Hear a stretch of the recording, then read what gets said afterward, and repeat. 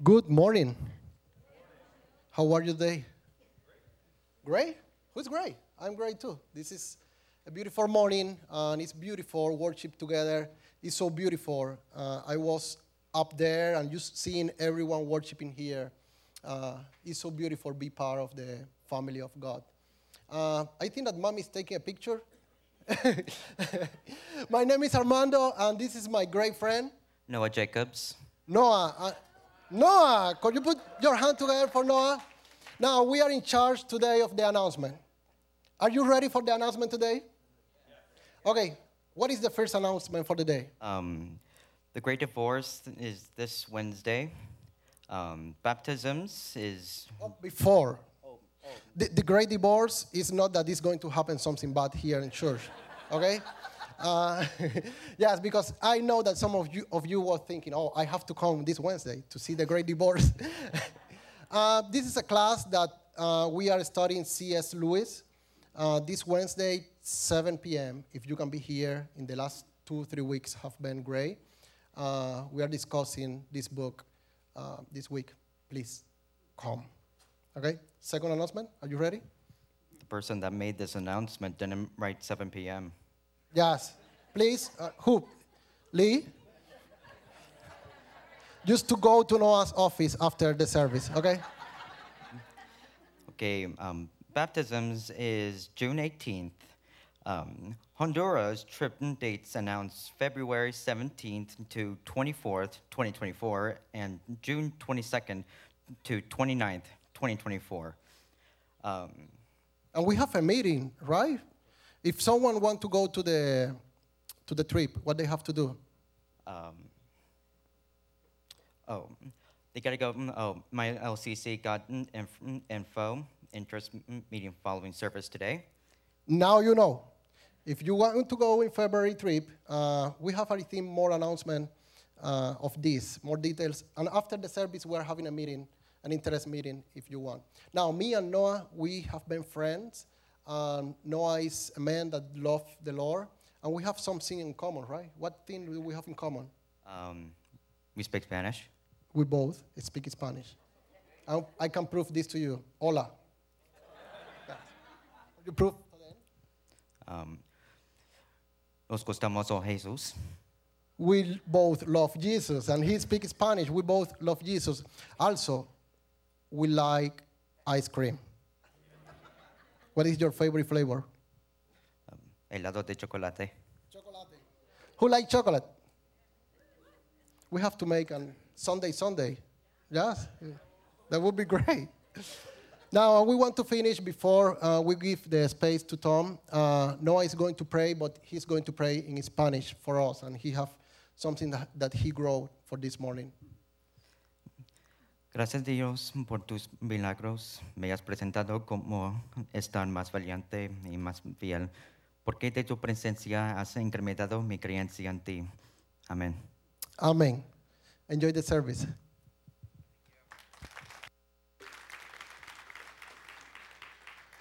Amen.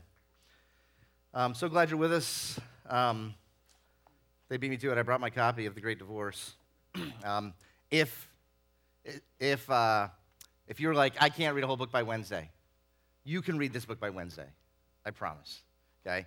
This is a fantastic look at what it means to walk with God and the decisions that we make along the way that keep us from Him. Okay.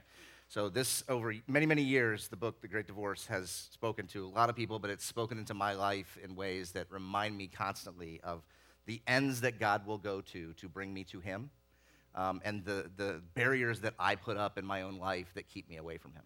So I would really, really encourage you, if there's any way you can be here Wednesday night to discuss this with us. This is a really important, critical book. So my iPad's not set up. No one's fault but my own, I'm sure. But stare at me for a minute while I play with the iPad.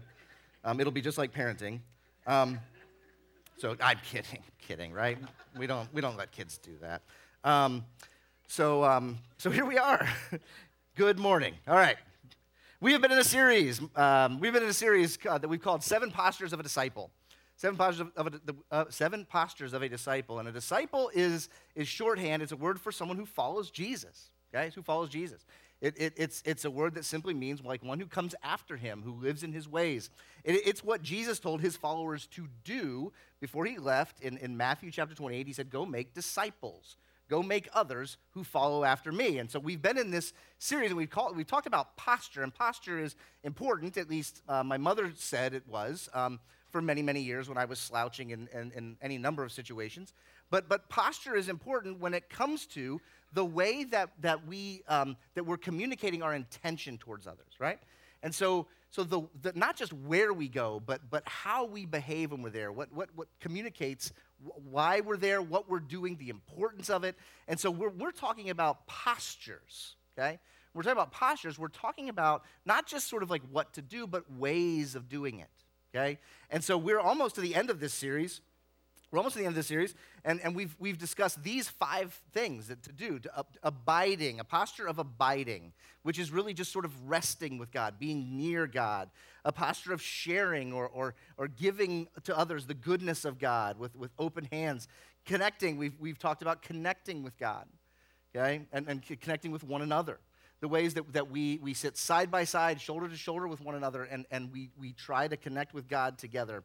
We talked about releasing, what it means to not try to make the work of God or what's going on in our lives or in the church our own, but to allow God to use others and to let go of things.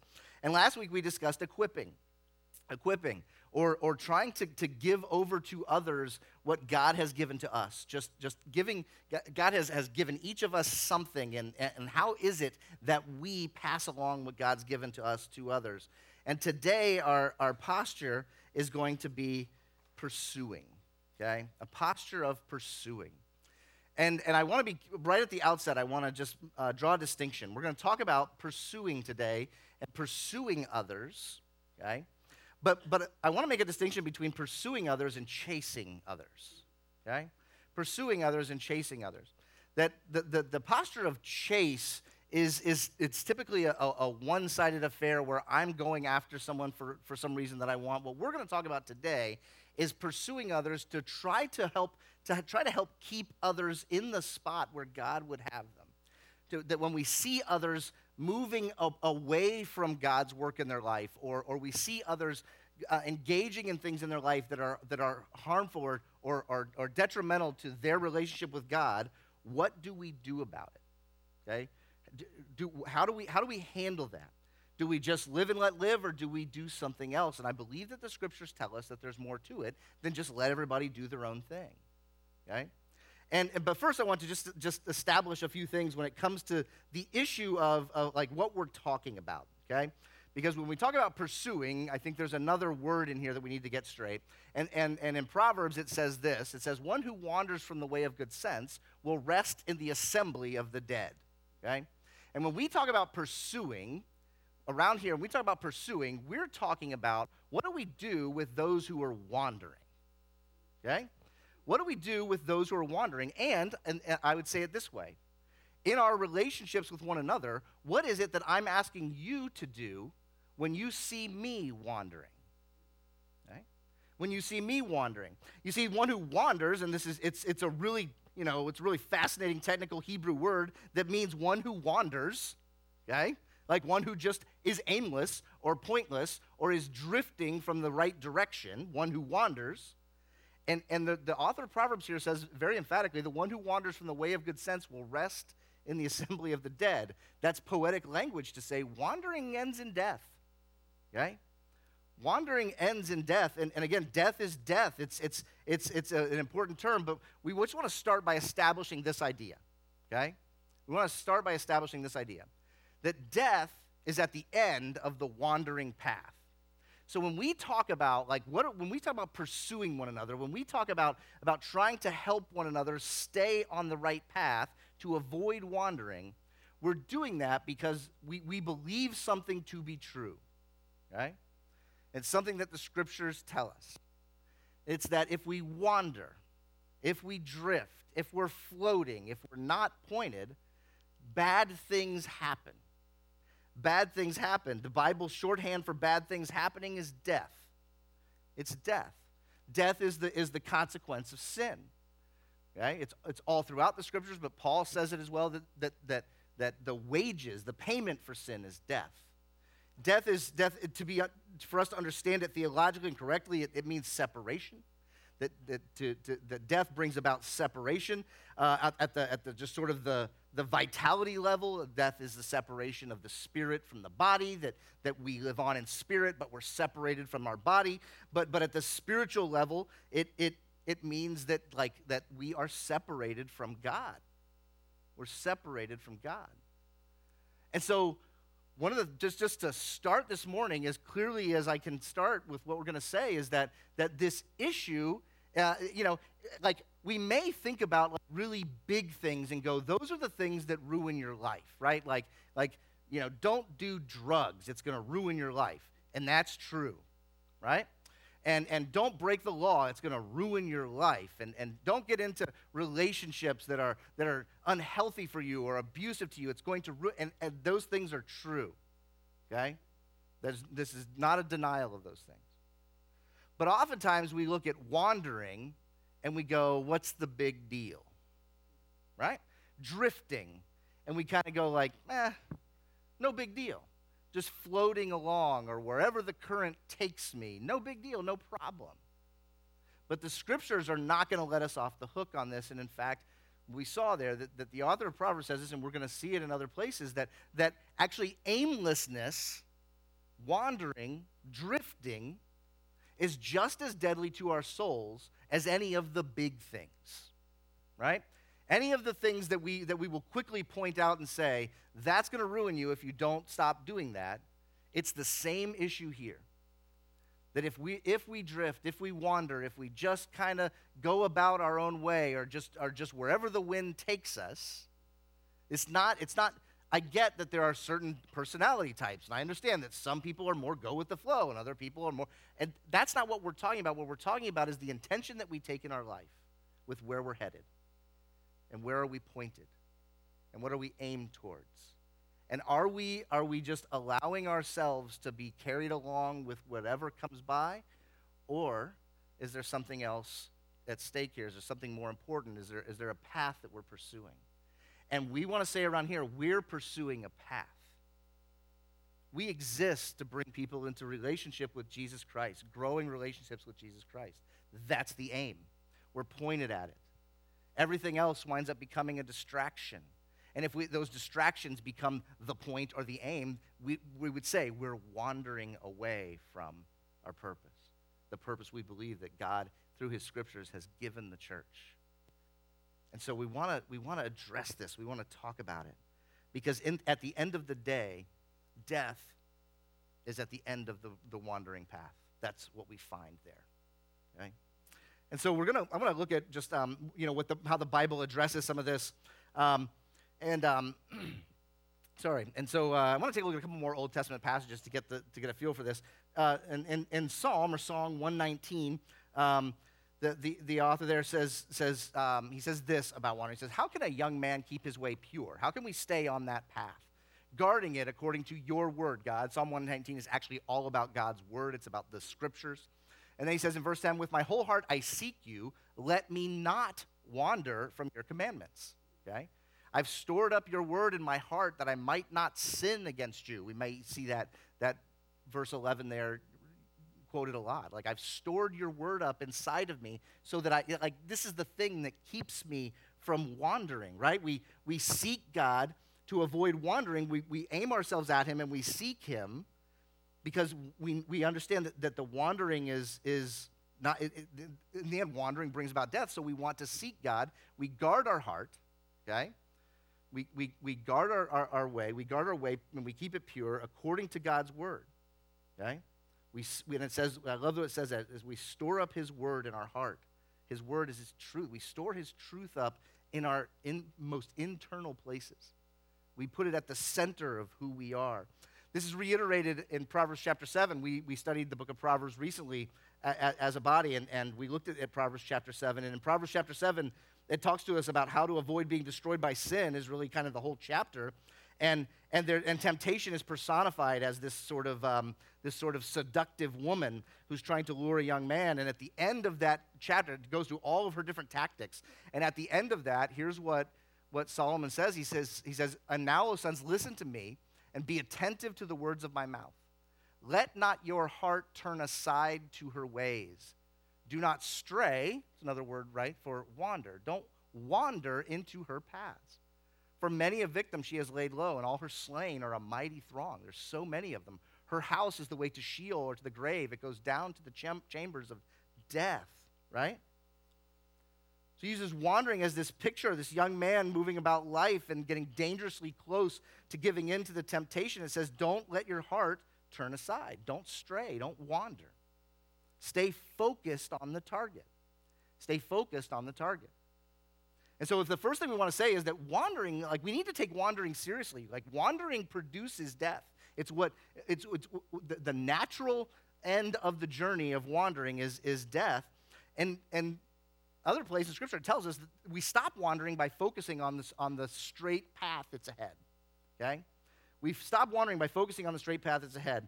And so today I want to be in celebration of the PGA Championship that's going on just a little over there near Rochester. Okay? I'm sorry, I'm a golf guy. If you're not a golf, but I have people say this to me all the time. Okay, so I'm going to pause for 1 second. I have people say like, I'd like to learn to play golf. And I go, good luck with that. Okay? It's really hard. It's really hard. And I'm not the person to teach you. I'm not very good. Okay? But I do enjoy it. And today I'm going to give for all of you, which is like 3, but whatever. But for all of you who have said, hey, maybe sometime you could show me how to play golf, I'm going to say like, okay, this is lesson number 1. And it has to do with this. Okay? It has to do with this. The key to golf, okay? The key to golf is putting the ball in the hole. That's it. Right? So simple. Okay? But it's really hard. It's really hard. And today I want to give you a putting lesson, right?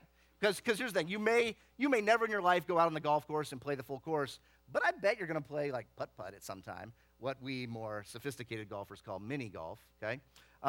But you may not go play golf, but you're probably going to do this. And here, you ready? This is I'm going to give you like serious wisdom here, okay? Now, the first thing is the equipment, and I'm going to keep this as short as I can. The first thing is the equipment. When you have a golf ball, most golf balls, those of you with strong eyes will see this, most golf balls come with some kind of marking on them that's like a straight line, okay? This one happens to have almost like crosshairs. But the real golfers, this is the most important piece of equipment, okay? Is this tiny, it's more important than your 7-iron, okay? It's this little piece of plastic that you put on the golf ball so that you can draw a straight line. I've got my marker, and I'm going to put a big old fat straight line on here, okay? Because when I'm going to putt this golf ball, I need it to go straight. So I'm going to put a big old long straight line on. So next time you go to play putt-putt, okay, this thing costs like $2. Get one of these at Walmart, Target. Next time you go play putt-putt, take their purple or orange or green ball and draw a line on it. I promise you'll do better. I don't know what they're going to say if you do that, but try it. Just check it out, okay?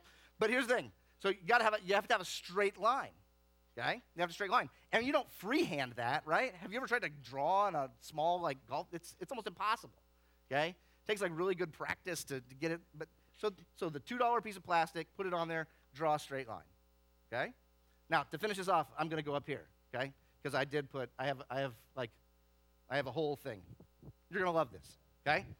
Again, next time you go play putt-putt, it's really important, okay? So up here, I have I believe this is a 12-foot long putting mat, okay? Now, in honor of the PGA Championship, I also looked up some numbers, okay? I looked up some numbers. Professional golfers, okay? From this distance, I think the mat is 12 feet, so this is probably like a 10-foot putt, okay? From 10 feet, professional golfers make this putt about 40% of the time. So when I miss, you can't judge me, okay? Can't judge me. But professional golfers make this putt about 40% of the time. Now, if you're a golf watcher, or especially if you're a casual golf watcher, every time you turn on the TV, they're like 40 feet away making putts. That's obviously the joys of editing, right? Like they put that on TV because it so rarely happens, okay? From 40 feet, the professional golfers make that putt about 3% of the time. So once out of every 30, 35 attempts, okay? 50 feet is literally 1 out of every 50 attempts, okay? 2%. So putting is not easy. It's hard, okay? It's hard. And if you're in the room and I've happened to have been your golf coach, you could tell me the reason God gave you 2 eyeballs, okay? God gave you 2 eyeballs because he doesn't want us lining putts up with one eye, okay? So when you want to make a putt, okay, this is really important. It's really important that you use both your eyes to line up the putt. Why? Because we need to create the straightest line to the hole that's going to work. Now, this happens to be, although we tested it earlier, it's definitely leaning one direction. So, but this is going to be a pretty flat and straight putt. So I want to take my ball with my line that I've drawn, my straight line, and I want to get behind it, and I'm going to put it down as straight as I possibly can towards that hole. And I'm going to back up and use both my eyes and look and ask myself this question. Is that straight? And it happens to be, but I'm going to pretend it's not. Because if it's not, I want to come up here and I want to adjust it again and make sure that it's straight. Okay? So I have a straight line to that hole. Okay? I do that so that when I actually hit the ball, if it goes on that straight line, I should expect it to hit the target. Fair enough, right? Fair enough? Let's test it. PGA pros make this putt how many times? 40%. Okay, all right. So I'm going to come up and I'm going to stand over the ball. I've lined it up. I trust that it's pointed in the right direction. I'm going to put my club down, okay? By the way, this is really fast. All the excuses I can think of, okay? So I'm just going to hit this putt. And I'm a pro. Okay. I was not expecting that to happen. All right. But the point is this, right? The point is this. The reason that even the pros from that distance, sign me up, but the reason that even the pros from that distance only make about 2 out of every 5 putts is because when the further you start to get away from the target, it's the slightest of misses back at the ball and the club meeting that cause the change, okay? That cause it to veer off, okay? All that to make this point, right? We stop wandering by focusing on the straight path. If I stand there over that putt and worry about all the things going on all around me, I'm going to miss that putt. Forget about, 2 out of 5 times making. I'm going to miss it 100 out of 100 times. You have to focus on that one thing, blocking out all the other, and just going straight ahead to the target. Okay? It's the same way in our life. It's the same way in our life. What the scriptures say is that the way to avoid wandering is not to familiarize yourself with all of the other things around you and become really familiar with all the boundary lines. The way to avoid wandering is to know the path. Focus on the path. Where do you need to go? How do we get there? With us, it's how do we faithfully walk with Jesus? We're not talking about sin management. We're not talking about how do you avoid doing some big bad thing that's going to put you in jail or get you, into some kind of mess you can't get out of. We're talking about how do we walk faithfully with Jesus? Right? We have to stay on that path. Now, around here, we don't do that alone, okay? We don't do it alone. So look at what it says in Galatians. Paul writes this to the churches in Galatia. He says, brothers, if anyone is caught in any transgression, someone has started to wander, right? They're caught in sin. If anyone is caught in any transgression, you who are spiritual should restore him in the spirit of gentleness. Keep watch on yourself, lest you too be tempted. Bear one another's burdens, and so fulfill the law of Christ. Look what he says. He says, look, here's the deal about this, okay? If we find someone who's wandering off of the path, who's leaving that straight path, when that happens, you who are spiritual are to gently restore. That's you who are spiritual. That's shorthand for like those who are mature. Those who are mature. Those who are hearing the Spirit's voice. Step in. Step in. But it's not just step in and kick them in the tail, right? Restore them in a spirit of gentleness. It's not beat people up. It's come alongside. Walk with them. Keep watch, because in that place, you may be tempted yourself. Okay? No one is beyond temptation. But bear one another, like walk with one another, help other people carry that weight. Help people carry that weight. So we pick up this notion as well when we start talking about pursuing. The spiritual maturity demands steering the wanderer back to the truth. Like that is a sign of spiritual maturity. It's those who are spiritual, help bring them back. Help bring them back. Now it ends with this phrase where it says, and so you fulfill the law of Christ. Wait a minute, the law of Christ, that's an idea that's tossed in there, but we want to make sure we're clear on this, okay? So fulfill the law of Christ. Well, the law of Christ is best explained to us, and if those of you around here know our friend Steve Adrianson tells us the law of Christ is what? Love one another. I give you a new law. Love one another. It's also buried in the great commandment. Love God and love your neighbor, right? Love your neighbor is love one another, okay? Love one another. So if we're to do that, what does it look like? Well, here, let's look at what Jesus himself said in Luke chapter 15. If Jesus is the model of love, okay, he tells several stories here in Luke 15, but we're just going to look at this first one. He says, now the tax collectors and sinners were all drawing near to him. They were coming near to Jesus. And tax collectors were like the worst of the worst. They were stealing from the people to give money for themselves and to Rome. And they were hated. So the hated people and the sinners were drawing near to Jesus. In verse 2, it says, the Pharisees and the scribes grumbled. Okay, so this is the religious people. So the religious people are grumbling, and they say, this guy, he receives sinners and eats with them. He hangs out with the worst people. Okay, so Jesus told them this parable. He says, what man of you, having 100 sheep, if he has lost one of them, does not leave the 99 in the open country and go after the one that is lost until he finds it? He gives them a story that equates to their world. We know what a shepherd does. A shepherd goes after the lost sheep. Well, what parent amongst you doesn't go after the child that's lost, right? What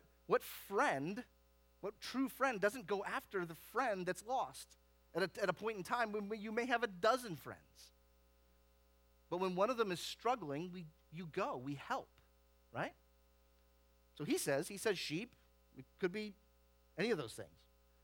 But if you have 100 sheep, he's lost one of them, doesn't he leave the 99 in the open country and go after one that is lost? And look at verse 5. He says, and when he's found it, he lays it on his shoulders rejoicing. This is an amazing picture. And again, you may have seen like some pictures of Jesus with the sheep, the lamb around his shoulders.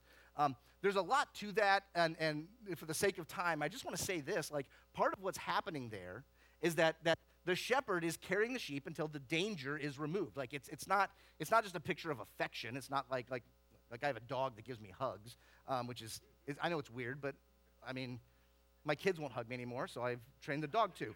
So that's not even true. They will. Some of them. But this picture of like the lamb around the shoulders, it's not really about affection. We may respond that way when we see it. It's actually about the shepherd carrying that lamb until it's out of trouble, till the trouble has passed. Okay? Or it may be from whatever danger it got into, too weak to walk on its own, and so the shepherd carries it until it can walk on its own. Right? And so it says this, when he found it, he lays it on his shoulders, rejoicing. And when he comes home, he calls together his friends and his neighbors, saying to them, rejoice with me, for I have found my sheep that was lost. And verse 7 says, just so, Jesus says, I tell you, there will be more joy in heaven over one sinner who repents than over 99 righteous persons who need no repentance. Okay? You see, this ministry of reconciliation, this ministry of helping people who've wandered from the path, wandered from the flock, this was a primary way that Jesus says the work of God is done, is when we pursue the one who's wandering. Now, of course, big picture theologically, this is what God has done for us in his son Jesus, right? Of course. God sent his son for a sinner like me who's wandered off the path. Jesus has done this. He's carried me into his goodness when I can't carry myself on my own legs.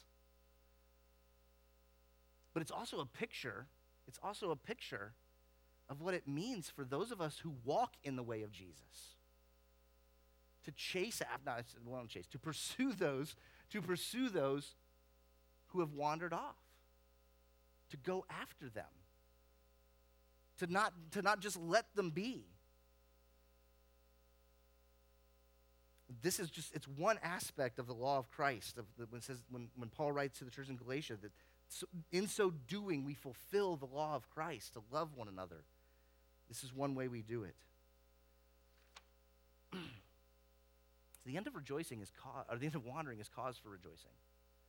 The end of the wandering is cause for rejoicing. We participate in it. We participate in it. Broadly, it's like a picture that we want to be a place that takes sin seriously, but also specifically, we want to create community.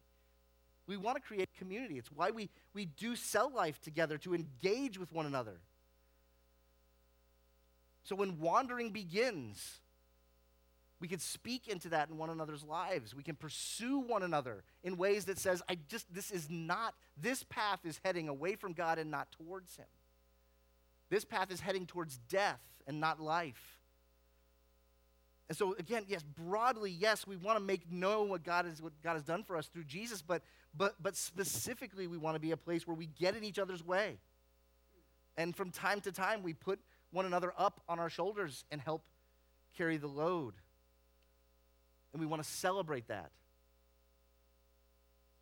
And lastly, review from Proverbs, review from James. These are the last two verses of the book of James, which we just studied as a body. The very last two verses. All the things of faith and action. All the things that James writes and says, like, this is true and pure faith. To walk with God. He says this, "My brothers, if anyone among you wanders from the truth and someone brings him back, let him know that whoever brings back a sinner from his wandering will save his soul from death and will cover a multitude of sins." Did you catch that? Let him know that whoever brings back a sinner from his wandering will save the sinner's soul from death, from separation from God. We want to be a place that says, if I see you wandering, I'm going to come and I'm going to take you by the hand and say, let's get back over here. Let's get back on the path. I'd much rather, in my flesh, say, hey, have fun with that, go figure it out, and when you're done, you'll figure out you left the path. And you'll come back and see that I was right and join me over here. I'd rather do that. I'll be here when you're ready. Or one of my favorite lines, they're an adult. Let them figure it out. The excuses that I make to let myself off the hook for not doing the work of pursuing those who wander. But we need to be a place. We need to be a place where when I wander, I ought to expect that someone's going to step into my life. And when I see others wandering, that I take that responsibility, because we're all part of this body. And so we join God in his work when we help someone end their wandering. Like, this is what we do. This is what it means to be a disciple of Jesus, someone who walks in the way of Jesus. We join with God when we help someone end their wandering. And amazingly, this is God's plan for the church. God could just sit there. He could play the game of, whack you with the stick when you get out of line, right? He could have seen to it. He's God. He could have done it that way, that a cosmic hand from the sky slaps you when you start to wander from the path, but that's not what he did. He entrusted it to us, to one another, to care for one another. That when we see someone step out, when we see the wandering beginning,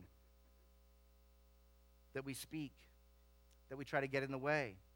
And that when wandering has given birth to just full out rebellion from God, that we are not going to let that rest. We join God in his work when we help others and they're wandering. It's part of what it means for us to be a community together. It's part of what it means for us to be disciples of Jesus. And there's a golf analog, right? You know another reason that the pros make more putts than we do? What do they have? They have a caddy, right? They have someone who walks the entire course with them. Okay? When they get up there and they're going to line up the putt, they have someone else standing with them saying, no, I think you need to be a little more here, a little more there. Before you strike that ball, we need to make sure that it's aimed in the right direction. Maybe more of us need to be caddies.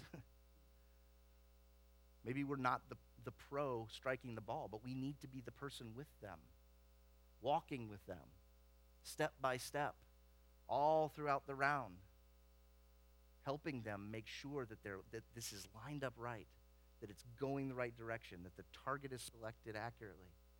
And anytime it's wandering or straying, we're there to help bring it back in.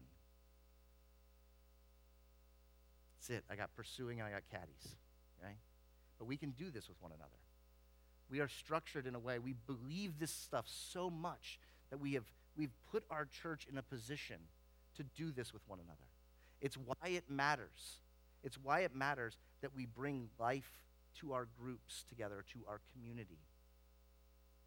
If you're not in a group, you need to be, because there are people there who need you to walk with them, to help them in their wandering. But you need it too, just like I do. When I begin my wandering, I need those people around me to press me back towards the path, to help end the wandering. There's rejoicing. Heaven rejoices when we do it. We believe that. Will you pray with me? God, we come to you today as broken folks who as the hymn writer says, I'm prone to wander. I'm just prone to it. I'm bent that way. I know what you've said. I'm not ignorant. I just want to do what I want to do. And I confess that, Lord, and I ask that you would help us, and I call on our body to help one another with this.